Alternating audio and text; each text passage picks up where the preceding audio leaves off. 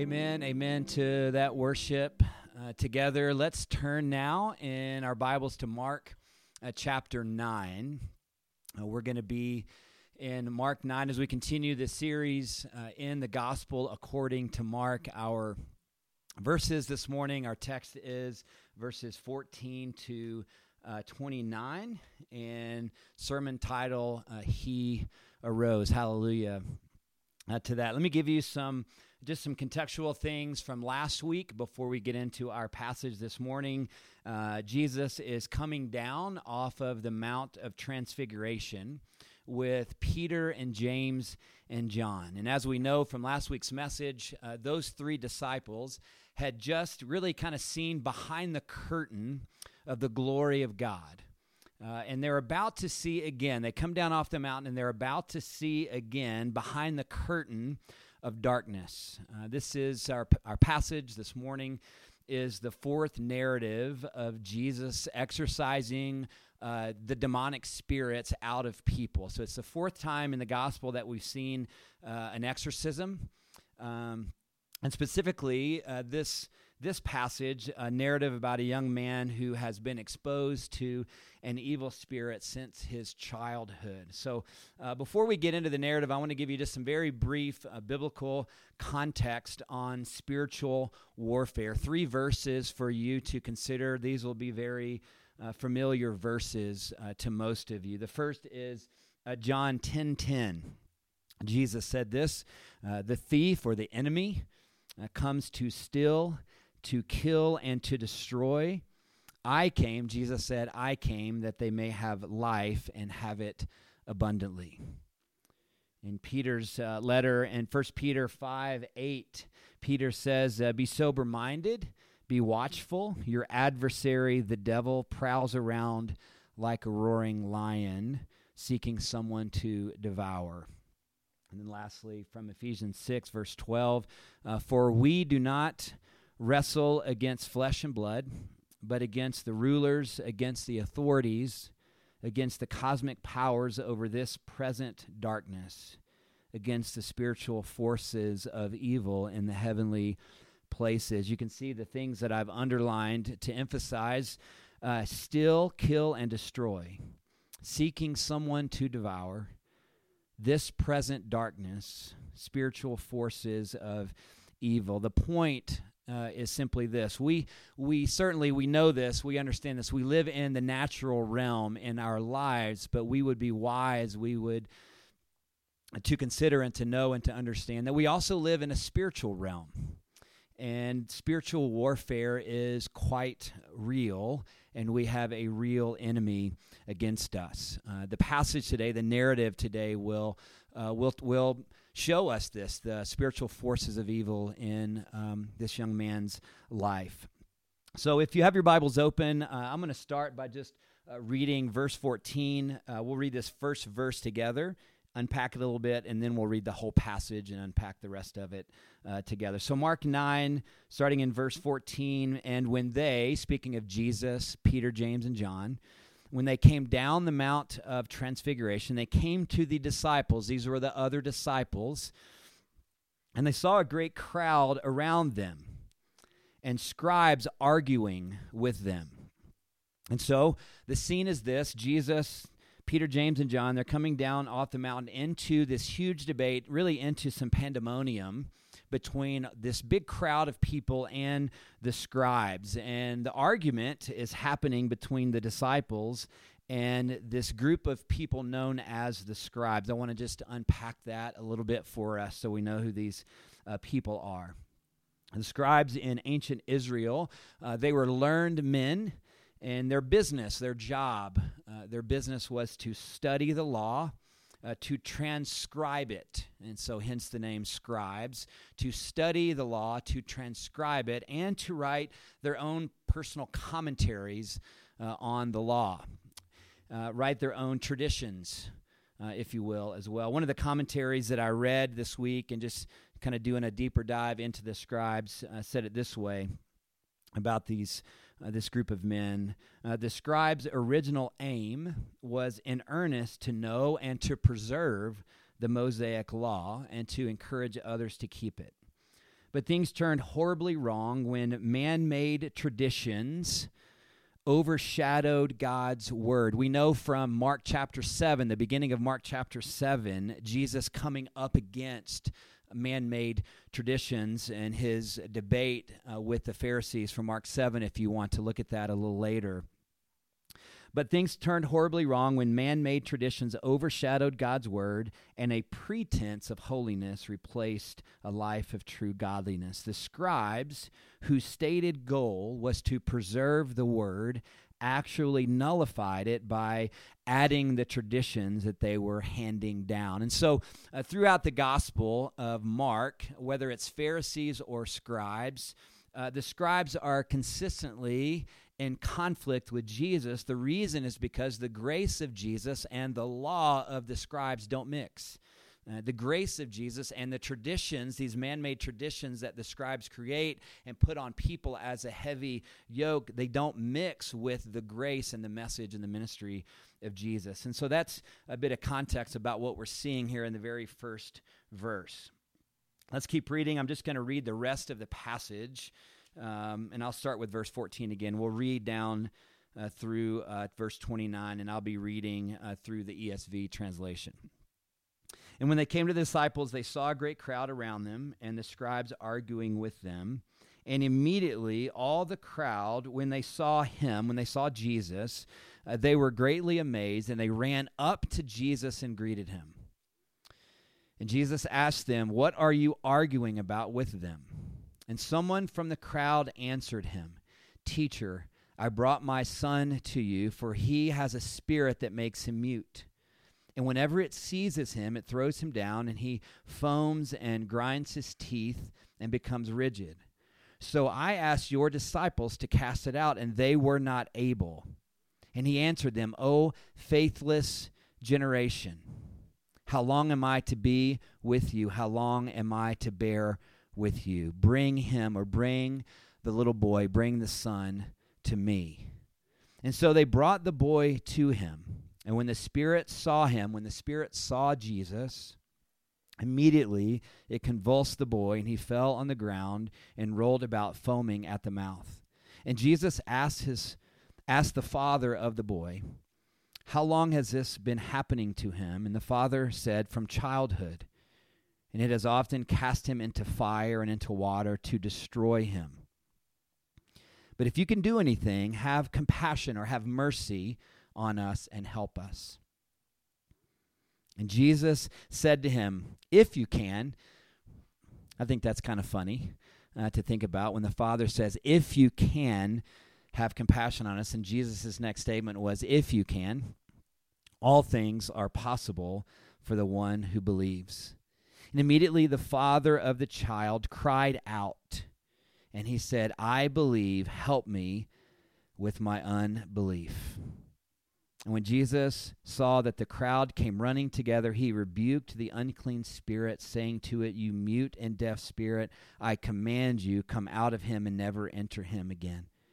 And after crying out and convulsing him terribly, it came out, and the boy was like a corpse, so that most of them said, "He is dead." But Jesus took him by the hand and lifted him up, and he arose. And when he had entered the house, this was later, this was after this scene happens. Jesus is in a home, he's in a house with just the disciples. Verse 28, and when Jesus had entered the house, his disciples asked him privately, "Why could we not cast it out?" And Jesus said to them, "This kind cannot be driven out by anything but prayer." I want to make four really points about this passage with you in our time together this morning, and then Lindsay is going to make a summary statement or two as well at the end. The first point I want to make about this passage is to highlight for you this statement or this phrase in verse 29 when Jesus said, "This kind." I just want to hone in on that phrase here with you for just a moment, because when we think about this kind, when Jesus says this kind, that must mean there are also other kinds. And so I want to look at a couple of scriptures with you to understand more. We're going to be looking at a number of other scriptures today. I just would encourage you to just write these verses down, and you can go back and look at these later as well. So the first scripture I want to look at with you and thinking more about this kind is Paul writing to the church in Ephesus in Ephesians chapter 2. This is Ephesians 2, 1 and 2.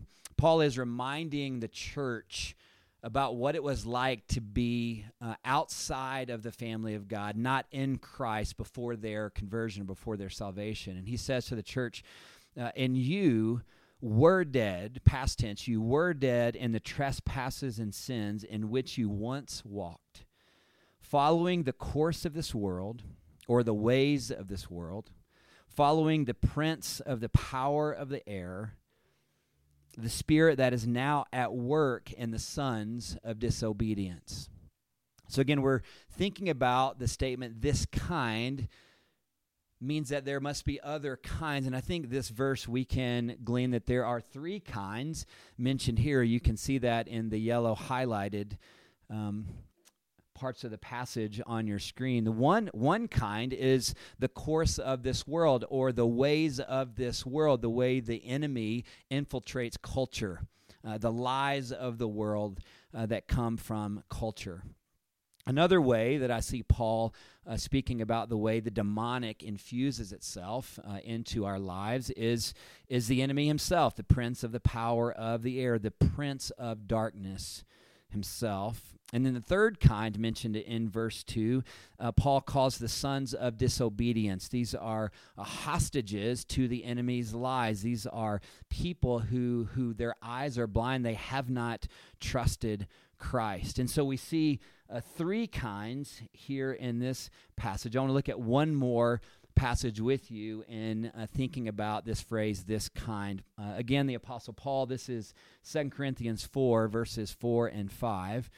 Paul says, the God of this age, speaking of the enemy, the prince of darkness, has blinded the minds of unbelievers, who Paul calls sons of disobedience in Ephesians 2, verse 2.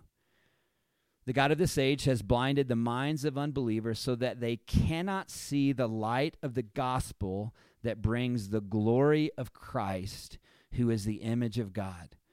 For what we preach is not ourselves, but Jesus Christ as Lord, and ourselves as servants for Jesus' sake. Here's the point I want to try to make with us, whether it's this kind or that kind or any kind, all demonic spirits come up against the truth and the glory of this statement that Paul makes in 2 Corinthians 4. Jesus Christ as Lord. So this kind in Mark chapter 9 is against Jesus as Lord. And that kind in Ephesians 2:2, those kinds are also against Jesus is Lord. This kind in Mark 9 against Jesus is Lord. This kind is also against the proclamation that people may receive forgiveness of sins. What Jesus is saying in verse 29, this kind is against Jesus as Lord, and this kind cannot be driven out by anything but prayer, which is the second point that I want to make with you. I want to emphasize that phrase, but prayer. In the narrative, we see this massive dispute, and the pandemonium and the dispute certainly was connected to the scribes and them coming against the grace of Jesus, but the very specific reason that there was this pandemonium and huge debate was around the disciples, the 9 disciples that didn't go up with Jesus up on the Mount of Transfiguration. They were trying to cast out this demonic spirit out of this young man. And so the massive dispute was centered on the disciples' failure. We see the question that they asked Jesus in private. At the end of the narrative in verse 28, they asked Jesus in private, why couldn't we cast it out? You could underline the word we in that verse. I want to put the emphasis on the word we. Why couldn't we cast it out? Perhaps they had a misplaced confidence in themselves. Perhaps they were relying on some type of technique or ministry formula or some way of doing it instead of trusting in God alone to do the work. We don't know exactly what they were doing that brought this failure and this huge debate, but we do know they weren't praying. So we don't know what they were doing that brought the failure, but we do know they weren't praying. The reason we know that is because Jesus rebuked them in verse 19 with this statement. He said, "Faithless generation, you're not operating in faith. How long am I to bear with you?" In other words, they weren't praying in faith. They were operating in their own confidence. We can figure this out.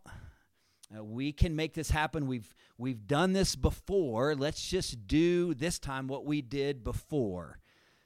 But the point is they didn't figure it out. They didn't make it happen. They failed. And Jesus' answer to the disciples makes it clear that healing here didn't have anything to do with a special technique, plug and play, a specific formula, or some tradition. They couldn't cast it out because they weren't operating in faith. I want to remind you of a verse in Psalm 121:1.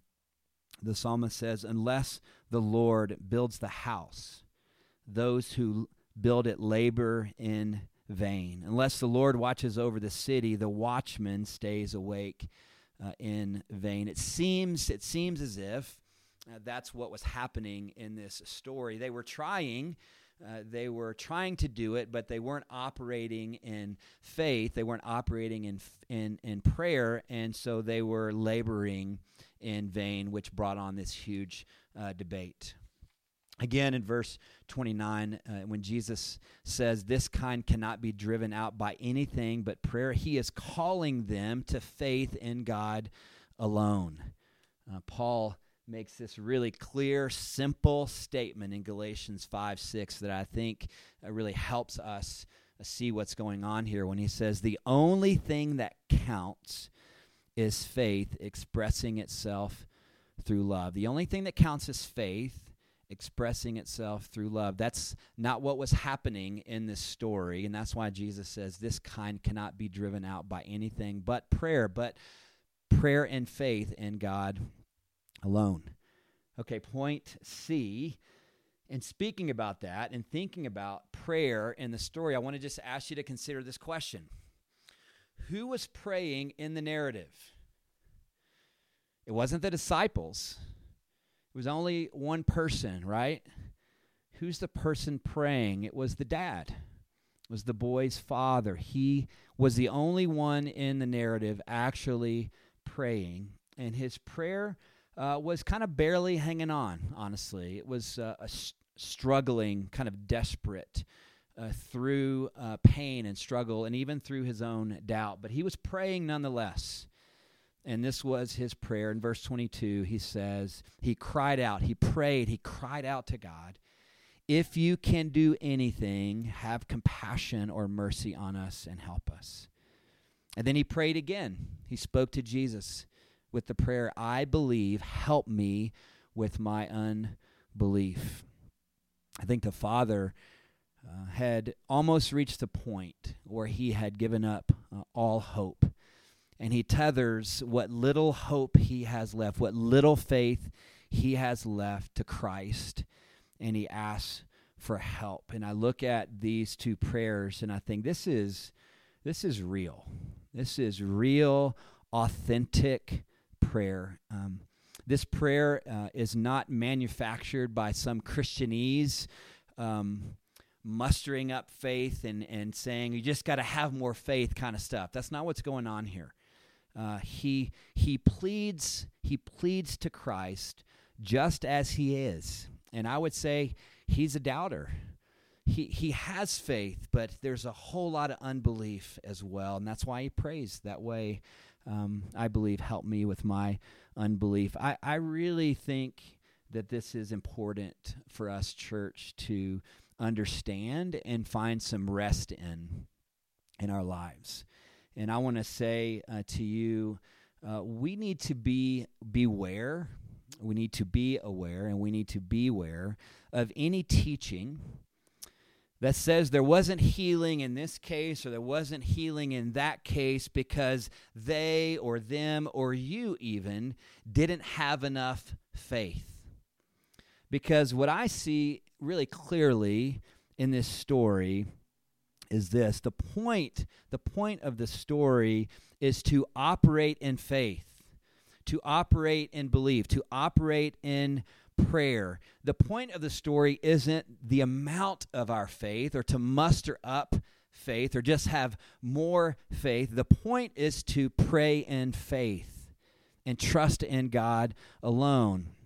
So the point I want to make here is this. What matters is not the size of our faith, but the object of our faith, Jesus only. I'm connecting Mark chapter 9, verse 8 from last week on the Mount of Transfiguration. I'm connecting that phrase, only Jesus, to our passage this morning.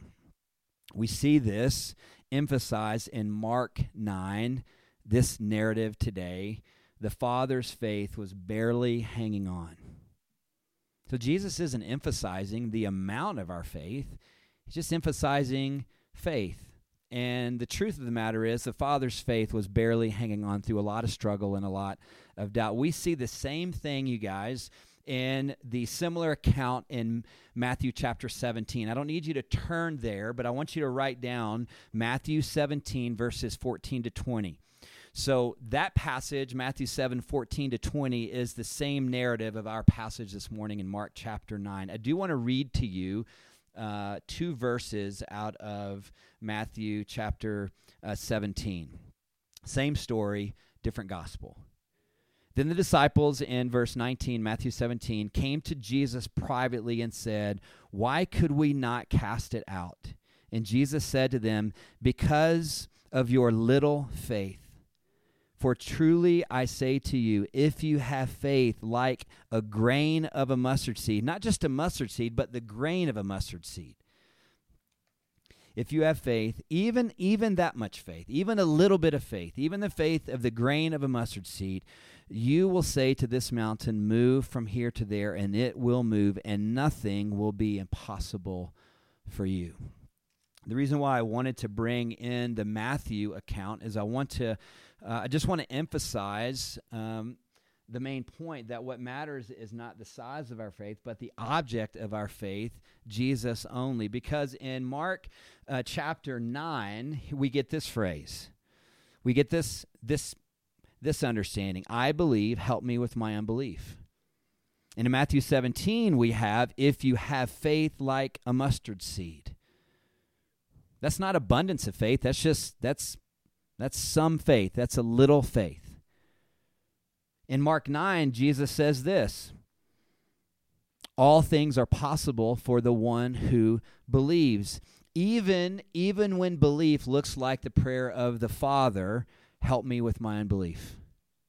In Matthew 17, Jesus says, nothing will be impossible for you, even when belief or faith is only that of a mustard seed. So again, the main point is this: faith in Jesus is the key. It's the object of our faith. It's not the amount of our faith, it's the object. And so pray, church, in your life in this season. Pray with mustard seed faith if that's what you have. Pray with, I believe, help me with my unbelief. Pray with faith that is even infused with doubt. But pray in faith. I want you to remember this the next time. I'm going to say this clearly and slowly with you guys because I just want to lovingly exhort you in this way. Please remember this the next time you are tempted to believe that by you praying harder gets a better result from God. That I'm going to pray really, really hard about this. Perhaps some of us are thinking this way right now in this current crisis that we're living in. This idea that if I that if I pray harder, if I do better, if I do more, then we'll get a better, different, more result from God. Family, Mark chapter 9 and Matthew 17 don't teach us that bigger faith gets bigger results. And if our thinking is that praying harder gets a better result, we actually aren't operating in faith in God, but faith in our faith. We're actually operating in a faith that praying harder gets a better result. And so what I'm calling you to do, I'm calling you to pray with faith in God. Not pray with faith in your faith or pray with faith in your ability or your mustering up some need to pray harder. This way of thinking is not the way of Grace Church, but the way of religion and a works-based behavior. Because what we see in this story is the prayer of faith in a father who's pretty desperate and who's battling a lot of doubt and even some unbelief as well. Henry Nouwen makes this statement in the Living Reminder, and he says, prayer is a way of being empty and useless in the presence of God and proclaiming that all is of grace and nothing is simply the result of hard work. This is what the disciples had to learn from their failure in this story, that healing comes from God, and that they must depend entirely upon God. And Jesus said it this way in the story when he was beginning to interact with this young man, and this is the last point of the morning, and he says, bring him to me, emphasis on the word me. All things are possible for the one who believes in me. Not for the one, it doesn't say, not for the one who prays harder. It doesn't say that all things are possible for the one who works harder. It says that all things are possible for the one who believes. This is the way of grace, friends. This is the gospel message. Faith alone in Jesus alone, by grace alone. And in this story, the disciples missed it, and they had to learn it, and we must also learn it as well and find the rest and the freedom of Jesus only, faith alone, Jesus alone, grace alone. Jesus says, bring the boy to me. And he commands the evil spirit to flee, and it does. And the people, as you remember from the story, the people literally thought that the boy was dead after Jesus commanded the evil spirits out of him. And we see in verse 27, but Jesus took him by the hand and lifted him up, and he arose. This is, again, the ESV translation. I want to invite you to underline, highlight, put a box around that phrase, he arose. Let's not miss the resurrection language in this narrative. Jesus gave the boy new life, and he arose, because that's who Jesus is, and that's what Jesus does. He brings life, and he brings it life abundantly. For Lindsay and I, our pastoral call can be simplified down to one very simple thing.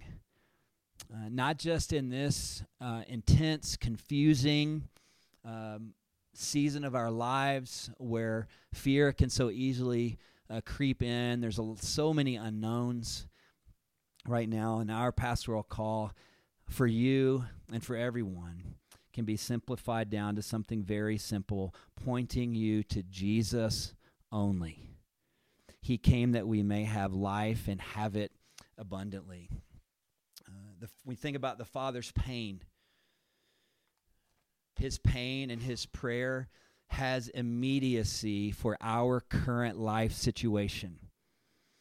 And the Father's pain and the Father's prayer was simply this: I believe, help me with my unbelief. Jesus' response and Jesus' promise to the Father's pain and the Father's prayer also has immediacy for our current life situation. Bring him to me.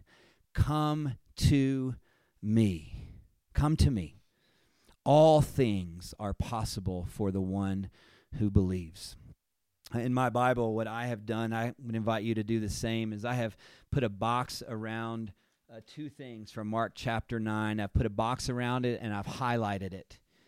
The first is this, Mark 9:8, Jesus only. And the second is this, Mark 9:27, he arose. This is the hope of the world. This is the hope of our lives. This is where my hope is today. This is where your hope is today. And this is where everyone's hope is today. Don't ever let go of this hope, church. Jesus only, he arose. Walk in faith. Stand on the promises of God. Build your house on the rock of Jesus only. All other ground is sinking sand. I want to ask Lindsay to come up and just share some brief thoughts of conclusion for you guys this morning.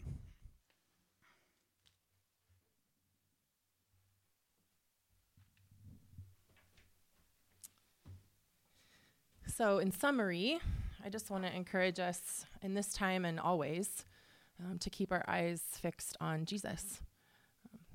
Hebrews 12:2 says, "And let us run with endurance the race that is set before us, looking to Jesus, the founder and perfecter of our faith." And the NIV says, fixing our eyes on Jesus. Our faith is actually strengthened and stirred up as we meditate our hearts and minds on Jesus alone. As Jason said, Jesus is the object of our faith. His presence is never apart from us as he dwells within us. But there is a battle in our mind for what we receive as what's true. Jesus is our truth. And as we are pounded with information, may we filter it through the grid of what is true, which is Jesus. He is our victory. He is our hope. He is grace and forgiveness, love and glory and power. He is our wisdom. He is our peace. And he is on the throne, and we are right next to him.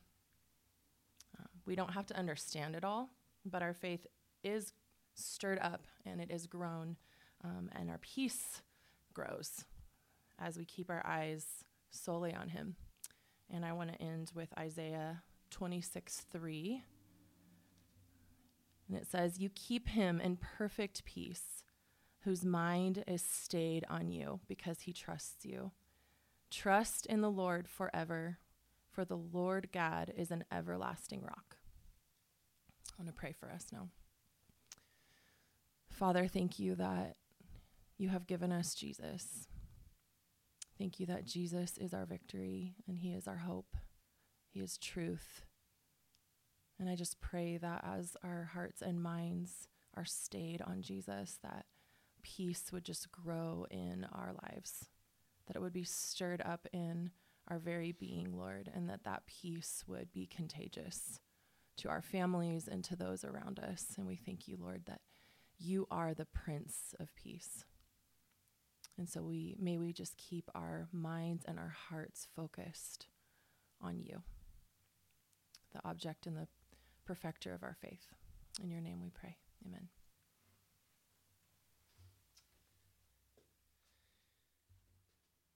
All right, amen, church family. We're going to move to worship again now. And as you worship as a response, as we always do when we're gathered together on a Sunday morning, we want to invite you to receive communion in your homes, the body of Jesus that's been broken for you, his blood shed for you. This is the hope of our lives. And so as we respond in worship, we want to encourage you to do that in your homes. And also as you're stirred in offering to our church and the vision and the mission of our church, you can give online through our website, or you can also send your offerings into our P.O. box. Our commitment to you is to be a steward of your generosity, to be a blessing and a hope in our community and throughout the world. Let's worship the Lord together now.